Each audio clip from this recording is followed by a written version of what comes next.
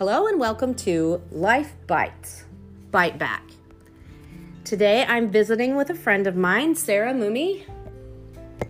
Hello. Today we're going to talk about adoption.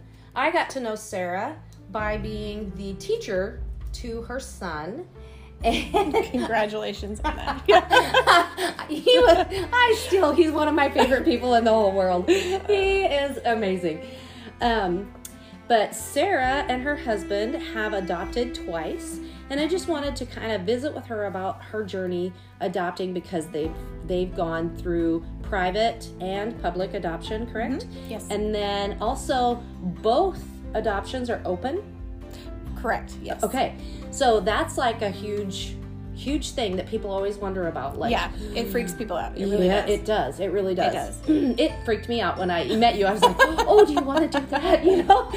But you do it so well. I'm just in awe of you guys. So anyway, I will let you tell your story, how you decided on adoption, and go from there. Okay. So when I was 15, I found out I was diagnosed with Turner syndrome. Turner syndrome? Turner syndrome. Okay. Yeah. It's a genetic partial deletion of an X chromosome. So there's different variations of it. Mine was very mild, but one of the things is that reproductive things just don't work. Oh. So I knew then, they told me that either it would be very difficult for me to have children if it was even going to be possible. So that was just something and I never worried about it. I knew that the Lord wanted me to be a mother. He wouldn't have made me with a heart for children like he did if I wasn't supposed to be a mother. So it just never really bothered me. I was perfectly fine loving kids that I didn't make. So anytime there were a few guys that I dated that it would get serious, and I felt like that was very much something that I needed to share with them. That's only fair. Yes. So if it got serious, I was like, listen, this is something that could happen. Like, you need to be okay with this, And so when Jordan and I were dating, I told him, I was like, just so you know, like, this might be our only option. And if you're not okay with that, then, and he was fine with that. So, a little while after we got married, we went and had some testing done, and it turned out that I was pretty high risk for aortic dissection if I were to get pregnant, just because the hormones dilate everything, and if there was a weak spot somewhere. For your heart? For aortic, yeah, basically. Wow. So, yeah, I saw a cardiologist, and he was like, if you want to do this, I'm going to have you come in, like, I don't even remember, it was something ridiculous, like every 2 weeks or a month for an echo, and it would have been, and he's like, you would be super high risk, I would not let you deliver vaginally, you'd have to have a C-section, and all this stuff. And then when Jordan found out that it was very high risk like that, he was like, no. So he's like, we'll adopt and it will be fine. And so and he's never wavered on that. Never, no. Because I'm here to tell you, I watch you guys and I think the level to which you have bonded with your kids. Oh yeah, it's ridiculous. It's beautiful is what it is. It's amazing. But I also don't know that I've actually ever seen a couple where both people bonded that well with the adopted kids. Yep. They are, they adore him, and he's... So, yeah, we'd been married a few years, and we actually took our first foster placement. He was a baby in our NICU. I took home. Oh. And that was a year. Was that through DHS? Yes. Okay. Yes. So it was a foster placement, and they ended up finding some family for him, and I have actually been able to watch him grow up on Facebook. He went to a wonderful family. That's amazing. That's been really nice that he just turned like 7, and he's so big and cute. But, but yeah, it's really been, there's several of them that I've been able to kind of stay in touch with, and it's been really nice. Nice. But yeah, we had him a few months, and then he left. And then it was a year later, they wouldn't take us at the agency until we'd been married for 3 years. Okay, so what agency? Crisis Pregnancy Outreach. Okay, so this is the private adoption. This is the private adoption. Okay. Yeah. So, the month of our 3rd anniversary, we put our stuff in. You make a little book, So you make a book. We make a book. Okay. So what's that like? Like, are you just like trying to totally sell yourself above all other 100%. Yes. Look how cool we are. No pressure at all. Right. That's awful, really. Yeah, It kind of is. You just talk about yourselves, your story, and like what you like to do, and You know, there's just random little things that the birth moms will kind of relate to and be like, oh, I like them because they like to go camping, or, you know. And I actually made a scrapbook. Okay. I made it myself instead of doing like the Shutterfly books and stuff. Yes. You know, a lot of people do those. I made a scrapbook, and that was kind of one of the things that had Carrie pick us, because she's into stuff like that. Oh, and nice. So she loved that I had a lot of them. Somebody told me that they're like, you might think about making a different book because they think yours is kind of old-fashioned. And I was like, because mine was the only scrapbook, you know. Yours was the creative memories or whatever. So I was like, I worked so hard on that. And that's what I love, that Carrie appreciated that about my book, because I did. I worked really hard on it. So, yeah, she, and it was a year after that baby left that he was born. So she picked us in April that year. We met her. We got to go through we got to go to the doctor's appointment and find out that he was a boy together. That was fun. And you had shared, like, you were in a moment of real desperation right before you got the call that she chose you. Like, you were giving, you were just, maybe not giving up, but you were just like, oh my gosh, is this ever going to happen? Yeah, I mean, it's hard. Mm. Yeah, because I mean, you're at someone else's mercy. You have no control. Mm. There's no control whatsoever. So we weren't. I mean, I knew it would happen eventually, but yeah, And how long was your scrapbook there? 6 months, about 6 months before she picked us, and then it was like 4 months later. So it was just before we waited like 10 months, I think, before he was born. Which for a lot of people, that's pretty quick, you know. Mm-hmm. So yeah, then you got to go to all the appointments. We did, and she knew from the very beginning that it was her and his best interest to put him up for adoption. Correct. She wanted him to have a mom and a dad, and she struggled with some things. Okay. She struggled with some addiction and a little bit of mental illness and stuff, and she just, she's like, I'm just not in a place. She was in a fantastic place when she got pregnant. She was in a great place. She'd gotten clean. She was doing very well for herself, and she's like, I don't think I need to add this stress. I need to worry about myself, and I want what's best for him. I want him to have a mom and a dad and a stable relationship, like a stable life. What a mature decision to make. Yes, very. Those girls that pick it. That is, that's what they want. They want the best for their children. Wow. So, but this agency, they do all open adoptions. Okay. It's kind of contingent on, the birth mom. If she wants an open adoption, then that's what we'll do. If she wants a closed adoption, then they will do that too. It's just on her request, kind of on basically. Her. Yeah. Yes. Okay. And of course, safety things. Some of them, there can be some issues. of them there would be red flags that would lead the agency to say, "Oh, this one is better off as a closed adoption." Right. Okay. But yeah, for the most part, as long as it's in everyone's best interest, they want to open adoptions. These kids need to know where they came from. Yeah. They do better when they know where they came from. Okay. They don't ever have to grow up wondering, why do I have blue eyes? Yeah. Who do I look like? So, you had, when I was his teacher, you had a post on Facebook that was, he was standing there in front of a picture of you, his birth mom, and him. And he told his little friend, this is my birth mom.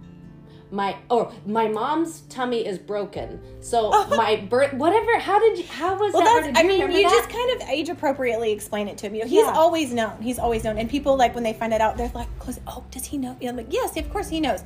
And he's always known. And you just kind of age appropriately explain to them, like, mama's tummy. You have to know him to be able to just know, like, my mom's tummy is broken, so she had to get me from Carrie. Yeah. So, and oh God, love him. That is so him. It's very accurate, yeah. So we've just kind of always told him, mama's tummy is broken, so God put you in Miss Carrie's tummy and had her find us for you. That's amazing. So, that's exactly what happened. And that child had the biggest head. He still has the biggest head. He weighed 10 pounds, and she is tiny. She's really little. I have never seen infant pictures like he was enormous. Oh my word! Yeah. And you are tiny. So just thinking of you having to carry that little chunk around. Yep. Oh my goodness. He was strapped to my body constantly. I worried about the bonding and attachment with your adopted kid. That was the dumbest thing I ever worried about. Because dumbest thing I ever worried about. But I was going to bring that up as one of my questions. I have seen you, and I have seen pictures of you.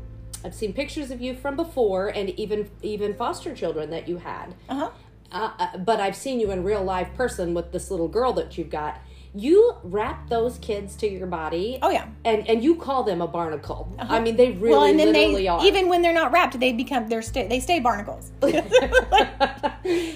still. I wonder if the fact that you're bonded to them so much is because of so much like skin to skin. There is a good chance of that. Yeah. Yeah, because our adoption agency actually is a big advocate for baby wearing because it is so great for bonding and attachment. Okay. So yeah. Yeah. So, because, all of the memories that you post on Facebook or whatever. I have a kid strapped to me. Yeah. And at one point you had a placement of a multiple situation and you had the multiples strapped to you. Yes, and I was like, you are the woman. Well, and I had to because I had 3 at that time and I had to have hands to take care of them. Isn't that transition to 3 kids it was different. Insane? Yeah. I mean, we thought we were doing okay with 2, And even me, going somewhere by myself, just having 2, no problem.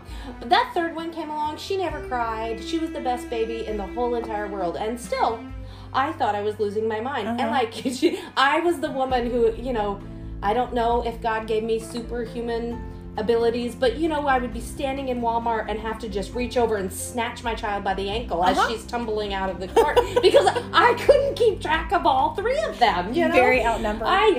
Thank God I never had to go to the emergency room for anyone or anything until they were like 8 or 9. Like I felt overrun. And then my 4th one came along. She cried every moment of the first 4 months of her life, and I never knew she was there. Like, I had already reached the level of insanity in parenting for children when you hit that 3rd child. Like the 4th one, whatever. Yeah, I don't know how you did that. Yeah, and they were so close together. Yikes. Anyway. So the baby wearing, you did that so much, and it's something I so respect because I watch, and I just know that there are things that are not instinctively there for a lot of women today. That I don't know if it was just specific to my family when I was growing up because my dad was nuts about infants, absolutely nuts. And he just had this thing, like, he would always talk to them, look into them in their eyes, and if they were crying, he would, like, commiserate. He'd be like, you poor thing, I'll be mad at him with you. Let's just be mad together, and he would bounce them, and he would, And then there were times when he could just hold a baby, and he would talk to them in that, like, you poor thing, and that they were happy. And then he would talk to them like that, and then they would pucker up and cry, And I'm like, Dad, what are you doing, But, so I love the baby wrap thing, and I really do wonder if that's not a huge success for you as far as bonding with both of your kids, because they're both, you would never know, except for you did adopt multiculturally with your youngest. So only that reason would anybody know that you were adopting these kids. Okay, so I'll go on with your oldest. He was born, and Mom, so how does an open adoption look? It's every situation is different. Okay. You just never know. We had her out to our house. Sometimes people have to set boundaries and meet somewhere else. It's just it can be very different. It just depends on the situation. And she's never given you cause to think that there would be a reason to set those boundaries. No, absolutely not. No. And she has a daughter that's in college now. Okay. So he has a big sister. And so we go, we see them and her mom, they're wonderful. We get to get together at Christmas with them, try to at least every year, and see them whenever we can. And it's always, they've always worried about bothering me. And, so it's almost always me like, hey, let's, right. Because they don't want to, they feel like they're bothering me. Like, you don't ever have to feel like that. And that's what, I had somebody, he was a baby, and I don't even remember who it was. Someone asked me, so is she leaving you alone? And it made me, I had to check myself before I answered the question because I was like, it did. It made me mad. I was like, it's a love that you can't explain, and that unless you've lived it, you don't understand it. And it's very hard for people to understand. But she made me a mother. If it wasn't for her, I wouldn't have, she made me a mother. And that is a gift that there is no way that I could ever possibly repay. Right. Right. So, and it's a love that you just, unless you've experienced it, you can't understand it. Mm-hmm. So talk about the private adoption agency versus a DHS situation. What are the financial differences? Oh, at DHS, they pay you to adopt the kids,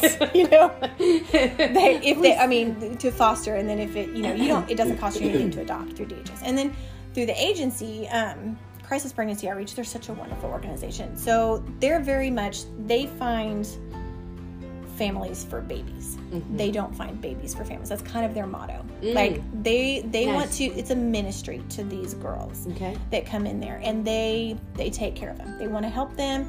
They want to help them find a job. If they need a place to stay, they will find it. If there's all of the agency fees that we pay go to support these girls. Okay. Say they have other kids at home and their electricity's been turned off. Help them with their bills. Take groceries. Just anything and everything, just help them to support them. And they get free therapy for their lives. Oh, for their whole life? Yes. Wow. I mean, there are some that partake in that, and then there are some, sure. of course, that don't. But, nice. Yeah, it's a wonderful ministry. I wish that therapy would not be so taboo. Mm-hmm. Yeah. Yes, there are some therapists out there that are just wacko. But, that's in every,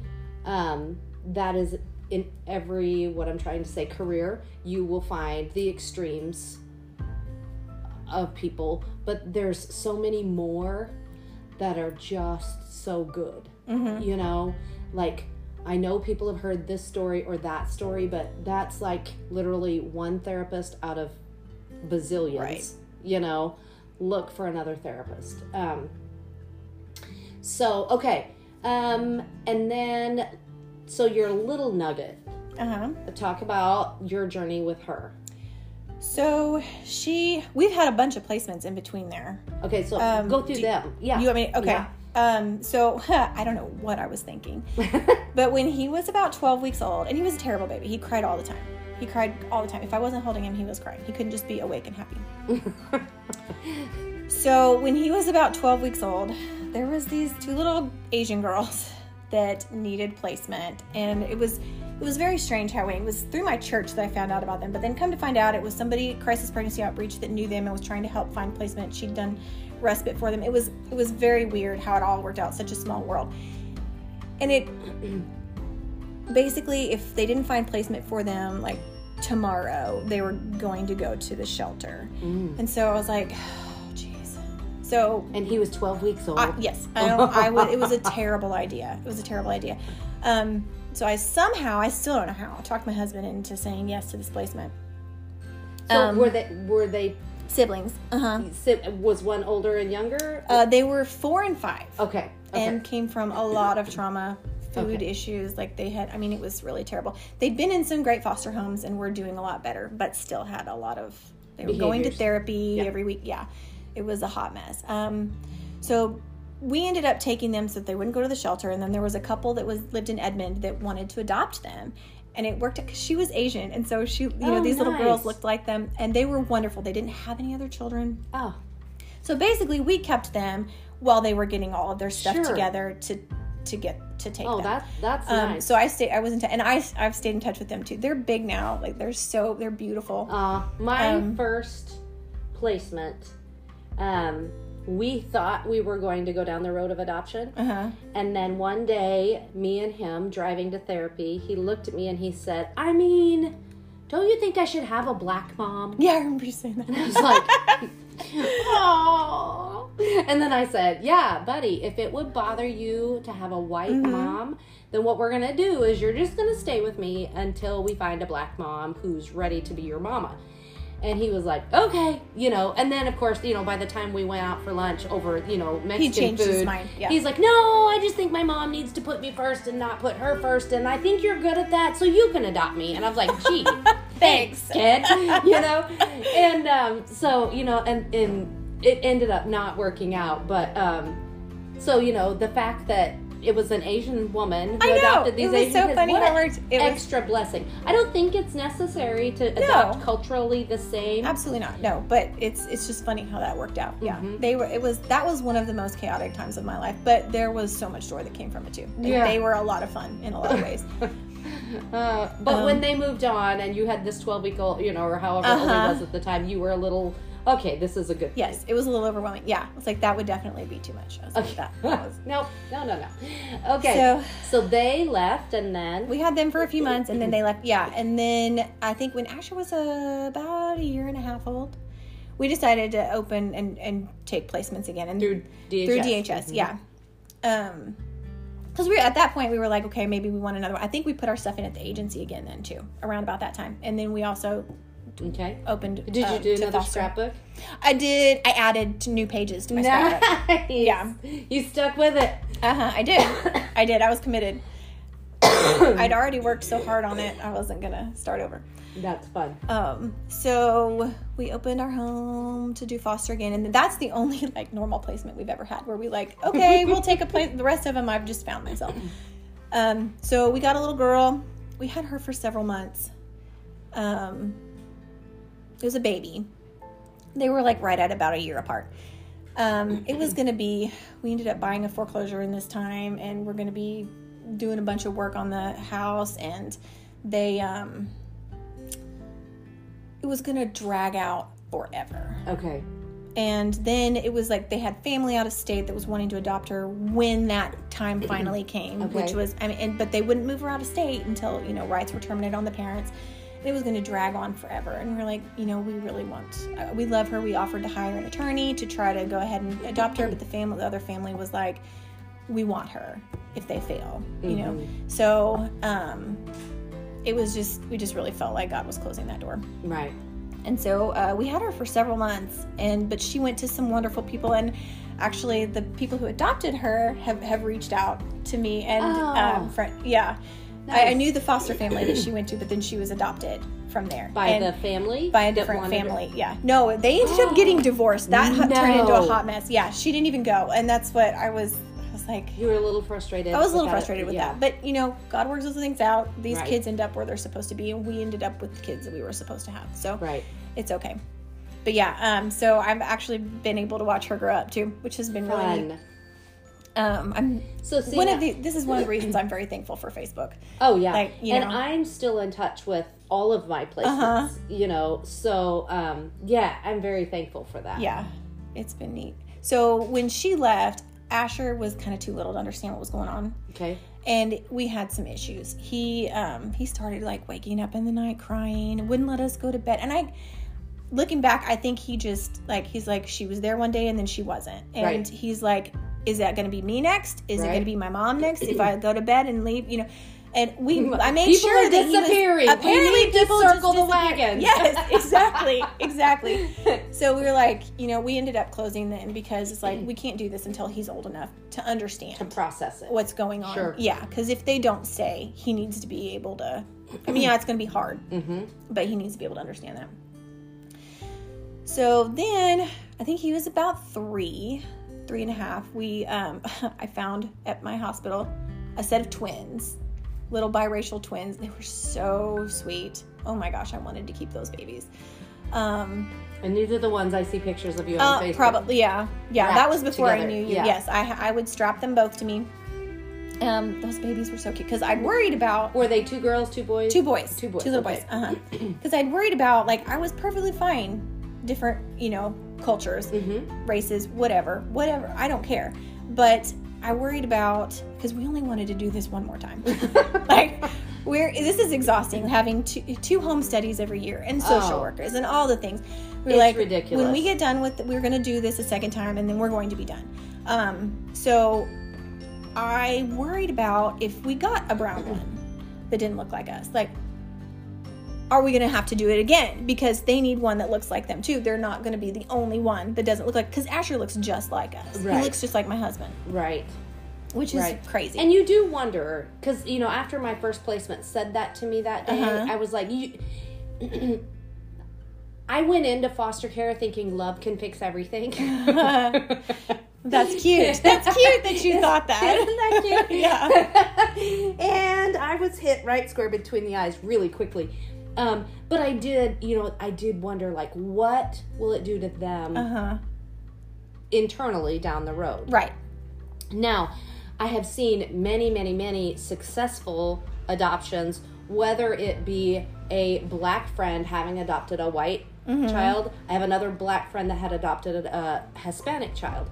And, but like, perfect placements, you know, they're so bonded. They have the normal, right? Well, the one right now is going through the normal teenage rebellion kind of stuff, but it's nothing over the top of what it would be biologically, you know? And so I don't really feel like culture or played races, a lot into that. Yeah, or races are a huge, huge factor for every child, enough to make any kind of policies that it should only be, you know, same race. I don't think that's necessary because I've seen too many victories. But, you know, there are the one, like my little guy, you know, who, but see, my kids were 11. They were older, yeah. Both of my placements were 11-year-old boys. And then I had a placement of a 4-year-old, or a 2-year-old girl with a 4-day-old little sister. Umbilical cord and everything. Oh my. And fresh. I was like 47, and I was like, I cannot keep waking up in the middle of the night like this, you know. I'm too old for this. Yeah, it was like one of those, you question all your life choices at that moment, you know. But and my husband was like, nope, this is your calling. I'm gonna sleep through the night, and I will change that diaper in the morning. You know, I mean, he was very, very helpful, but he was not gonna be doing the middle of the night thing. But anyways, so with the two twins, the culture issue. Yeah, so it's like they'll have each other. Right. Exactly. And that'll be perfect. We only have to do this one more time. So it's like, yes, let's get done with it. They were the sweetest babies. They ended up finding some family. And as much as I wanted to hate them, they were actually pretty nice. So I was like, okay. But it broke my heart. So they left you to go to family. They did. They found it was like they're great. Because I knew that one, your hopes were pretty high. They were. That one really broke my heart. The night before I like completely broke down. I was like, I'm gonna miss you so much, and I just started bawling. And my husband's like, Are you okay? I was like, no, I'm not okay. So, but this will come out in therapy for them someday. Right. It is what some white lady squeezing down. I'm gonna miss you. And I did, and you know, they're the only ones that I haven't been able to keep up with, and I hate that. But because I didn't really know those people, and it was they were nice. They were nice as much as I didn't. You know, I wanted to not like them. You wanted to not like them. I did, but they were nice. So, we had them for a few months too. And then, our home wasn't exactly, I think our home study may have been expired for that. And so they kind of had to open us up off the books and, you know, the emergency way to take them. But then we decided, and then that was in like February that year. February, March. I think they left in March. And then, so in April that year, and this was 2019? Because I met you in August of 19. Yeah. We had just gotten her when we met you. So our home study for the adoption agency was expiring. And we'd been open for a couple of years and had a couple things fall through, and we were just kind of over it. We were getting to the point where he was almost 4 then, I guess. And we're like, we need to just think about like if it's just gonna be the 3 of us, we need to be okay with that. Right. So we were kind of at that point. And that was a hard decision to make to close our home for that. Because it's very final. It was a door shutting. But we made that decision, and we were okay with it. We both had a peace about it. But I told my husband, I was like, I really, really want to foster for a year and just see what happens. Give that 1 year, and if it's just us at the end of the year, when that home study expires, then that's fine. I've got a piece about it. You've got a piece about it. We'll just go with that. But I want to give it a year to see what happens. So it was April that year, and my sister-in-law, my husband's little sister, was living with us, and she had been out of state. She lived in Kansas. She lived in Michigan, gone to school in Michigan for a little while. And so they had to get background checks from her for a couple of different places. And it was taking a while. Okay. So that was holding things up. And then once they did finally get her stuff, it was like, our fax machine's down, our copy machine's down. It was all of this stupid things. So frustrating. Yes. And so it was like all this time I'm thinking, oh my gosh, we could be taking a placement. So it was finally the beginning of June, I think, before we were officially open and they, had us in for some little kids. Well, then I get a phone call from my sweet precious friend at work who has adopted a special needs boy from our hospital. He's got a trach and was a mess, like a heart. He was really sick, and what do you do for your work? I don't think we've done. I'm a nurse at the Children's Hospital. Okay. Yeah, I think we didn't even say that. Yeah. No, I work at the Children's Hospital. So you have a special set of skills. Yes, I do. That is true. I do. That's where I found several of them. But anyway, she had this little boy, and she'd adopted him, and he's a full-time job, but she does it very well. Okay. And so they called her about this little girl that was at St. John's, and she'd been an early preemie, 27-week preemie, has terrible lungs, has a feeding tube, all the things. And she said, no, this inn is full, but I know somebody. So she gave them my phone number. And I got a hold of them. They got a hold of me, and I somehow talked my husband into saying yes to this. I don't know how. But because she was intimidating to look at. She was, to me, it was just kind of what I do. And your husband doesn't have a special set of skills. No, he's an engineer. That is not his thing at all. But he's very good at following directions. So he can do what I tell him to do. We end up bringing her home, and yeah, she was a hot mess. How funny. Well, let's take a break real quick, and we will come back and tell her story in just a second, because she has a whole lot of stuff that we can go into about adopting as special needs. It was an open adoption. You have communication with her family as well. Yes. So we're going to take a quick break, and then we'll come back and finish off with this precious little self-proclaimed barnacle at the second episode. For my listeners, thank you for hanging in there with us, and I will see you in an episode soon. Don't forget to listen to part 2. This little one is precious.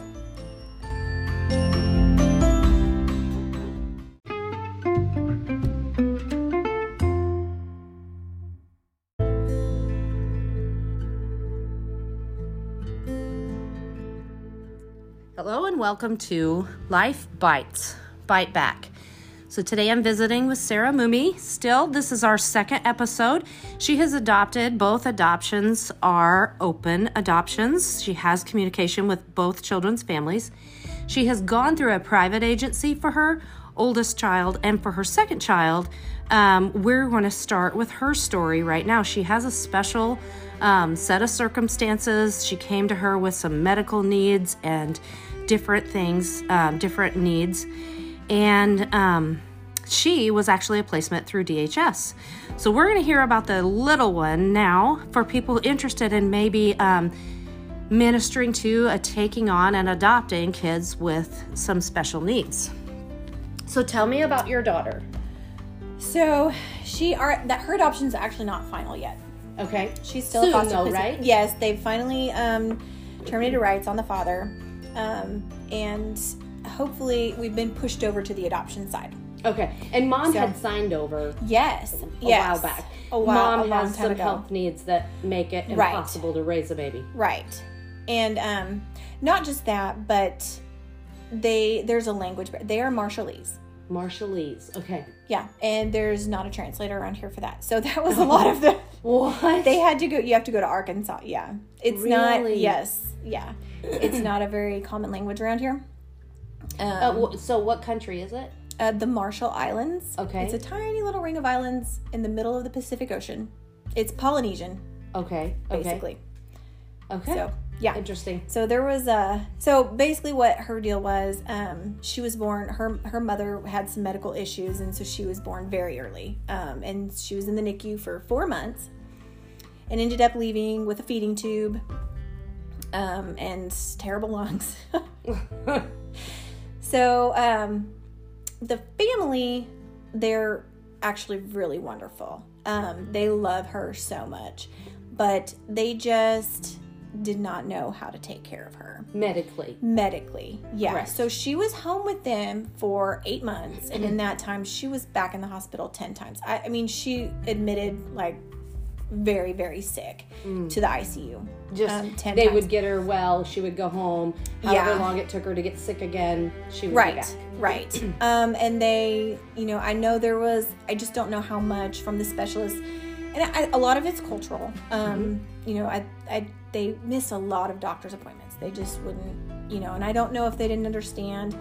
And then when they would go, I don't know how much they got from it because of the language barrier. Yeah. So can you imagine how scary that would be to be in a country where you don't speak the language and there really isn't a translator to be found? Wow. Right. And that was an issue in court too.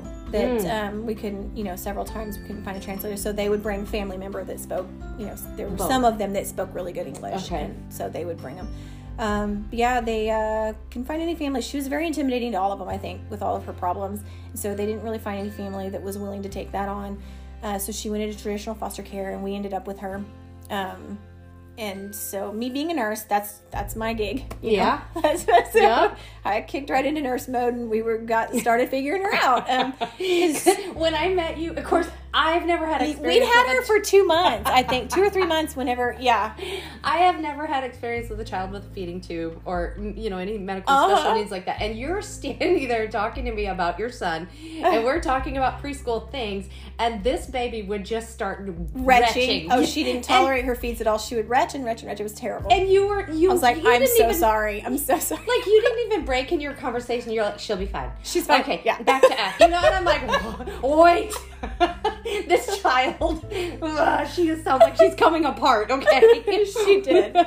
She didn't tolerate her feeds at all. It was terrible. It was terrible. She was a mess. And I think that was part of her lung issues too. Anyway, so and you showed so much grace for me in that period of time because it was so often that, I was taking her to 3 or 4 a week doctor's appointments. When we were trying to figure out what was going on with her. We didn't know if we needed to work her heart up or if her lungs needed to be treated more aggressively, but then the pulmonologist was worried about that. He's like, I don't want to start treating that more aggressively because it could be a heart thing. Mm-hmm. And so we're going to GI doctors and all the things. And we would have appointments in Tulsa, and I'd be like, hey, I have a one, and I might be a little late. And she would you were always like, okay, that's fine. Don't worry about it. And so I kept your little guy. So he would stay and help you. Yeah. The air quotes there, help you clean and all. He was such a help. Yeah. Yeah. So that was. So I still have to go back the day. So I legitimately had a phobia of snakes. Like, yes. And I go into it in detail in this book I'm writing. And I do too. I'm terrified. The day that I held a snake, the first time in my whole life ever, the dad tried to hand me the snake, and I literally ran away. I fight or flight kicked in. I ran across the classroom like 4 or 5 big steps, Your little guy gets out of his chair and runs to me and wraps his legs around my thigh. And he was like, it's okay, Miss Westover. You can do it. His heart. I was like, holy crap, now I have to do it. I have my little guy who loves me so much telling me, you can do this, Miss Westover. He did love you so much.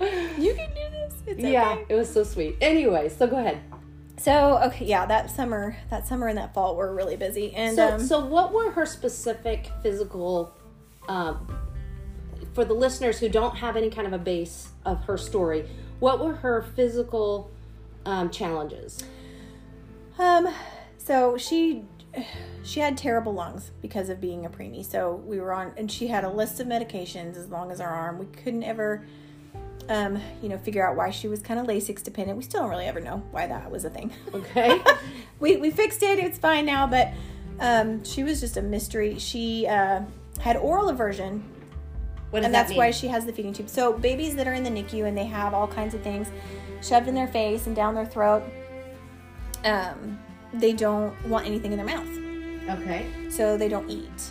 Okay, so it wasn't that I kind of assumed she was just incapable of swallowing at that point. Mm-hmm. But it's really more of just an aversion. Right. It was an aversion for her at that point. Okay. But then we did have to do swallow studies to make sure it was safe for her to start eating by mouth. And then it turned out that she had a formula intolerance. When I switched her to goat's milk, like 8 months later, she was a different kid. Ah. And then she, when your stomach doesn't hurt all the time, well, okay, sure. I'll take a bite of that. So then we kind of started with the eating by mouth. And see, I didn't know that you could have a feeding tube and eat by mouth at the same time. So I'm like learning all these things just by knowing you guys, Yeah. You hand her a Cheerio or whatever it was I saw, and I was just like, Can you do that? Right? I was like, big eyes, like, well, okay, Sarah knows what she's doing. That's how, hey, eat, baby, eat, Yeah. So that was overwhelming a little because with all the doctor's appointments and then with visits with the family, and court dates and all the things. So we'd had her for a couple months. I think it was right before school started that year. It was in August because I was going to send her to Joy too. She got real sick and we were in the hospital and I saw just exactly how fragile her immune system was. So I was like, well, we won't do that. And then with fall and winter coming, I was like, I don't want to take her to the public places and get her sick. So let's just have the family come here for visits. And my husband said, you do what?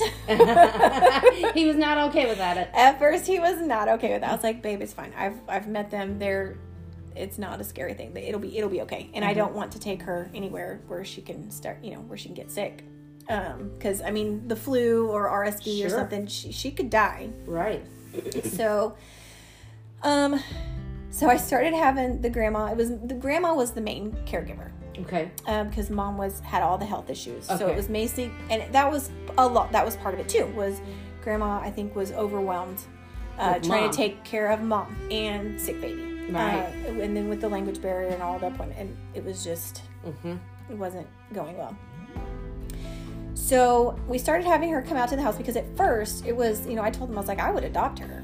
And it was like, no, that's against our cultural, religious beliefs. Like we want her back.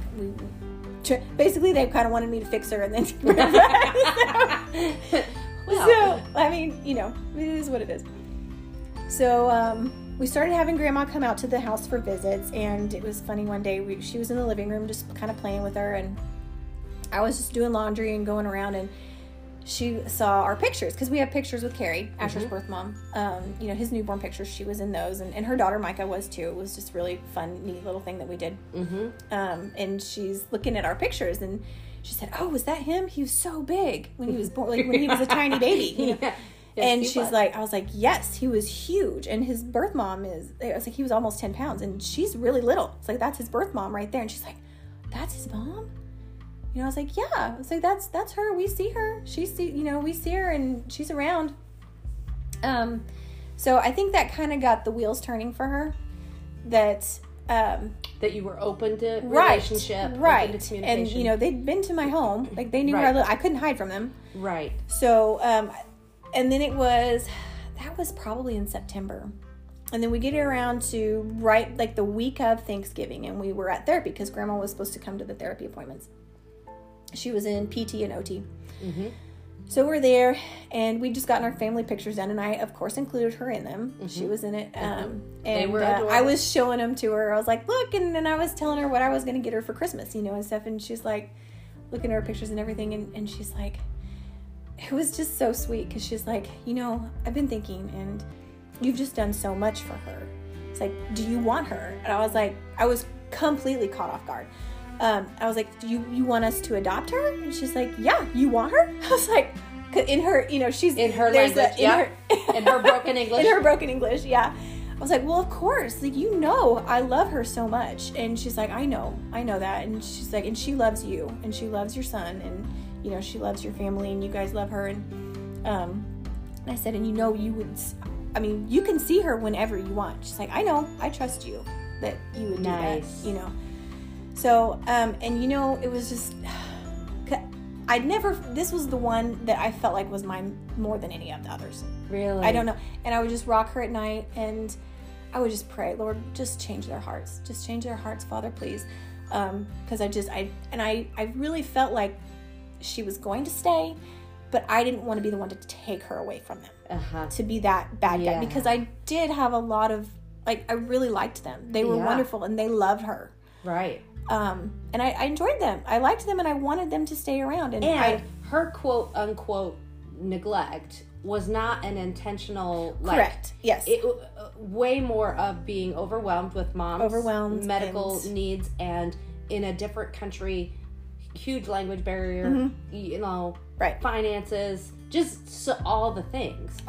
And at first, they probably weren't wanting to allow adoption because to them that felt like, well, that's it. They disappear. I never see them again. I never see her again. Exactly.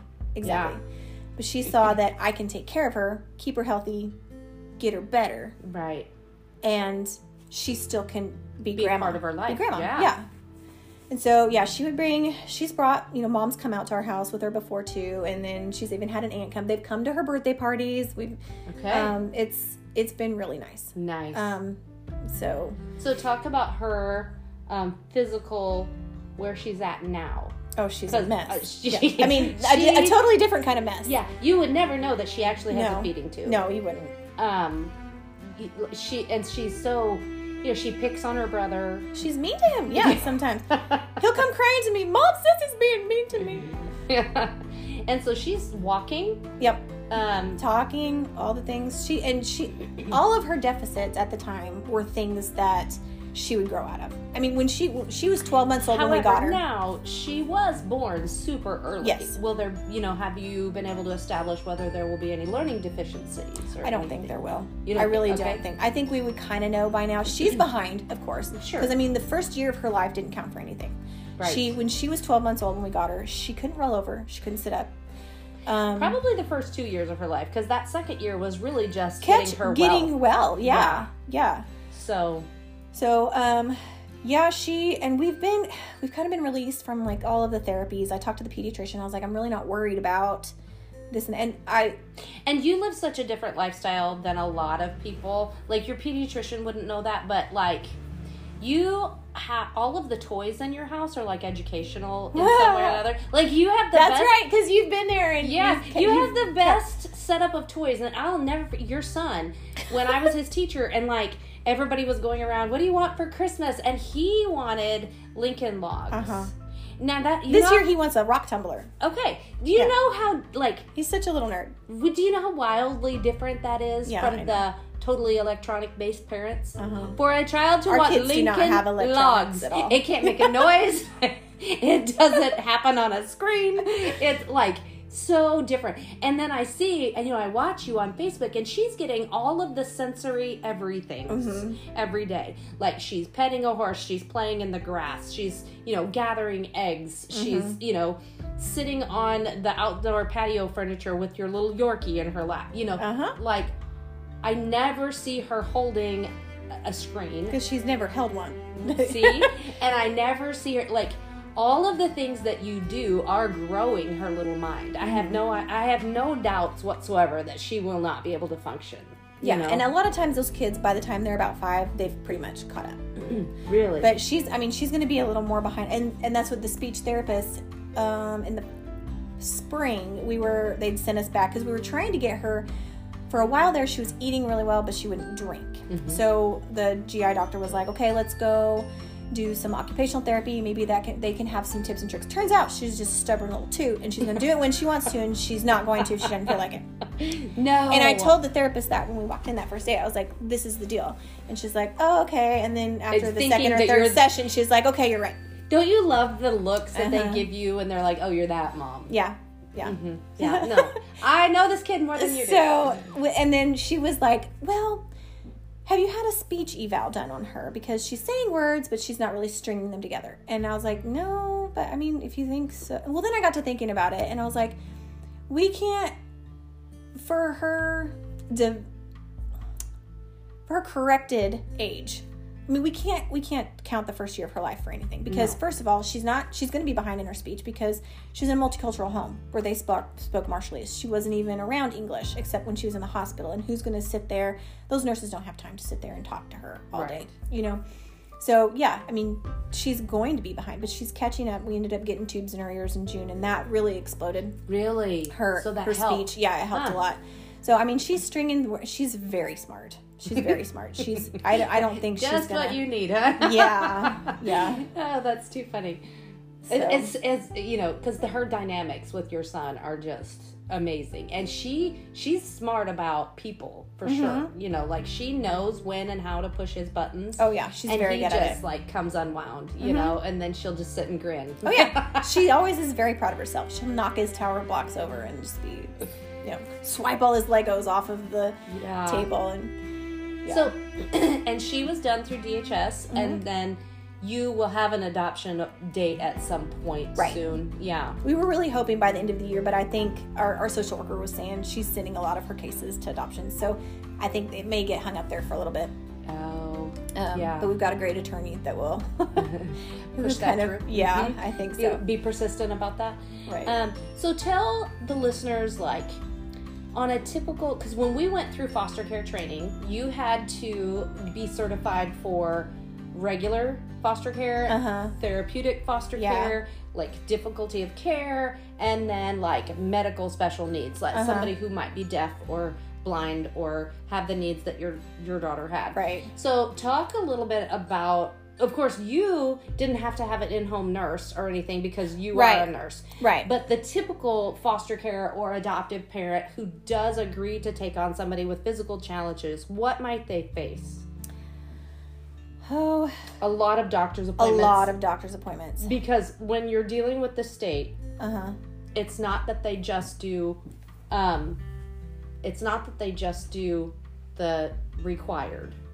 It's they want you to take them to every single doctor appointment available in the history of mankind. Right. And so it's, you know, it's kind of hard to be a working mom if you take on a special needs, right? Yeah. I mean, it would be very difficult. Right.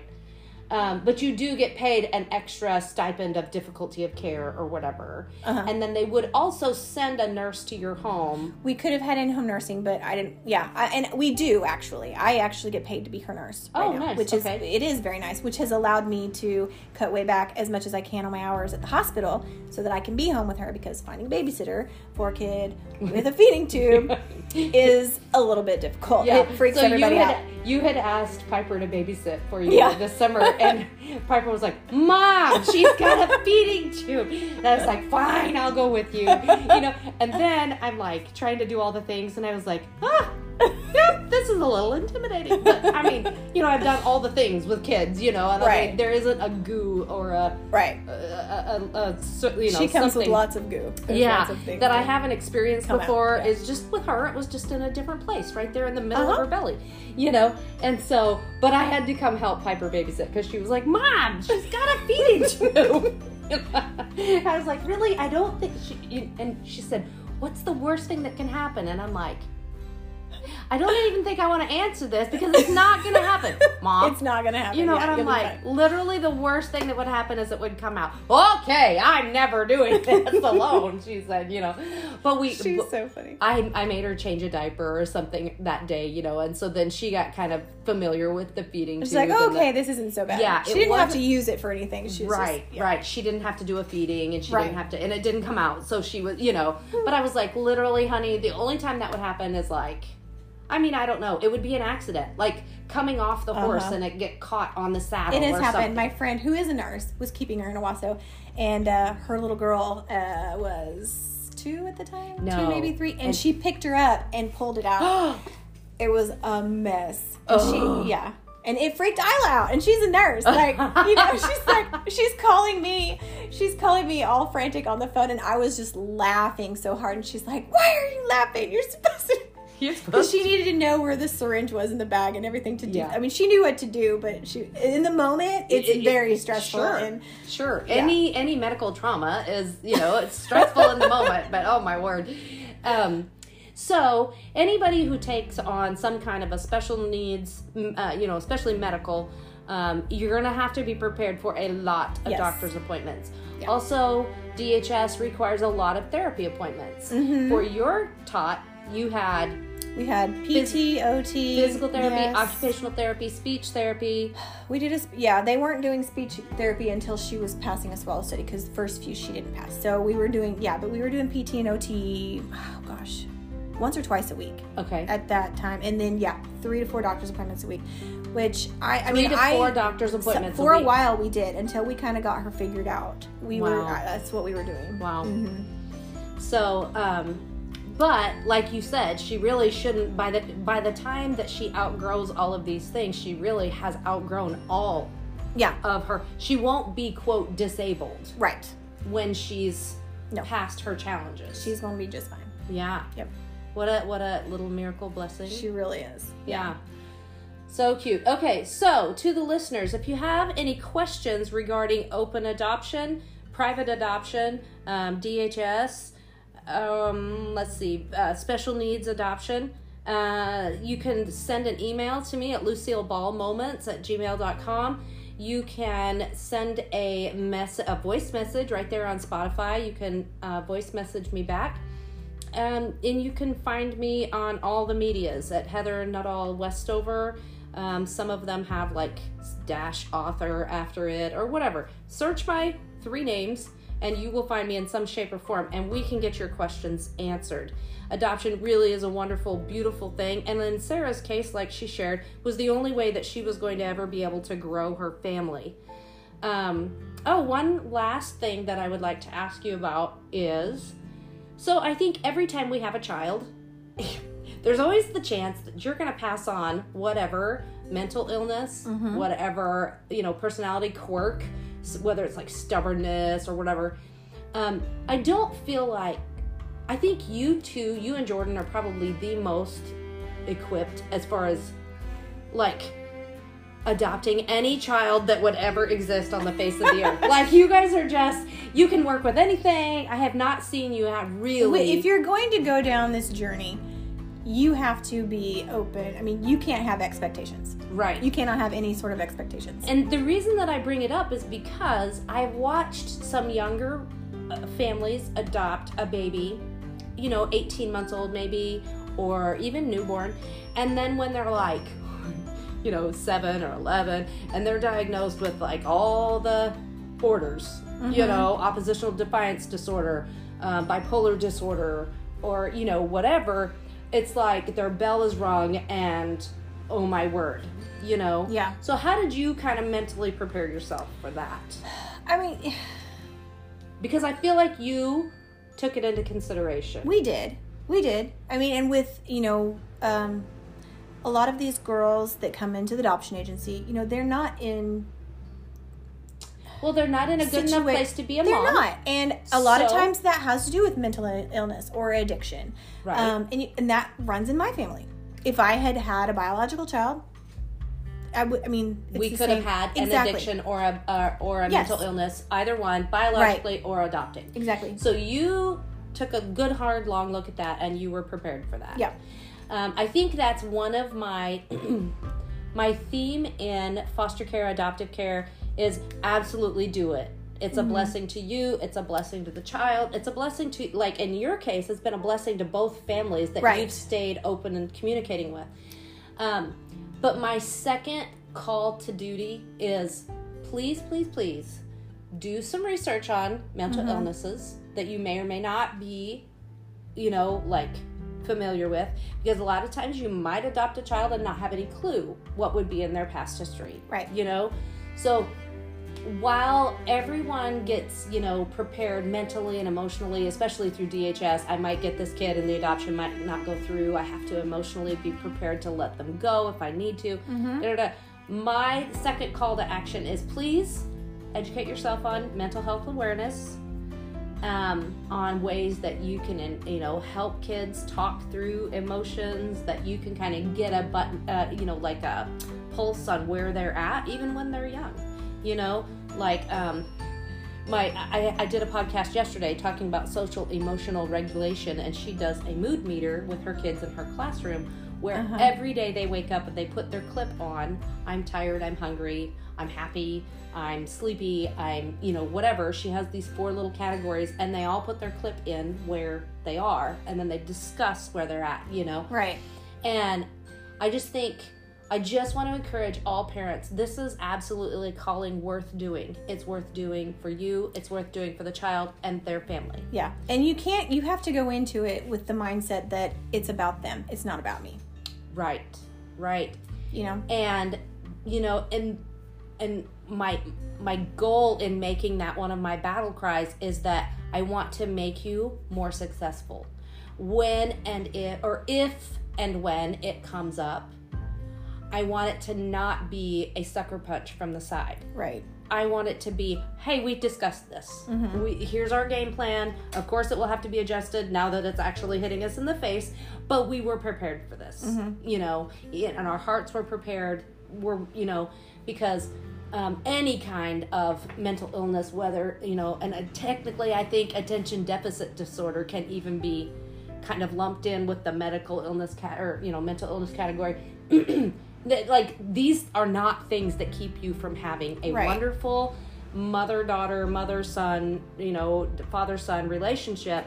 It doesn't hinder that in any way. It's just a new way you need to be prepared to give of yourself to this child that you're adopting. Yep. So, okay. Well, that wraps us up for our second episode, and I so appreciate you being with me. Well, thank you for having me. All right. To my listeners, I will see you in another episode soon.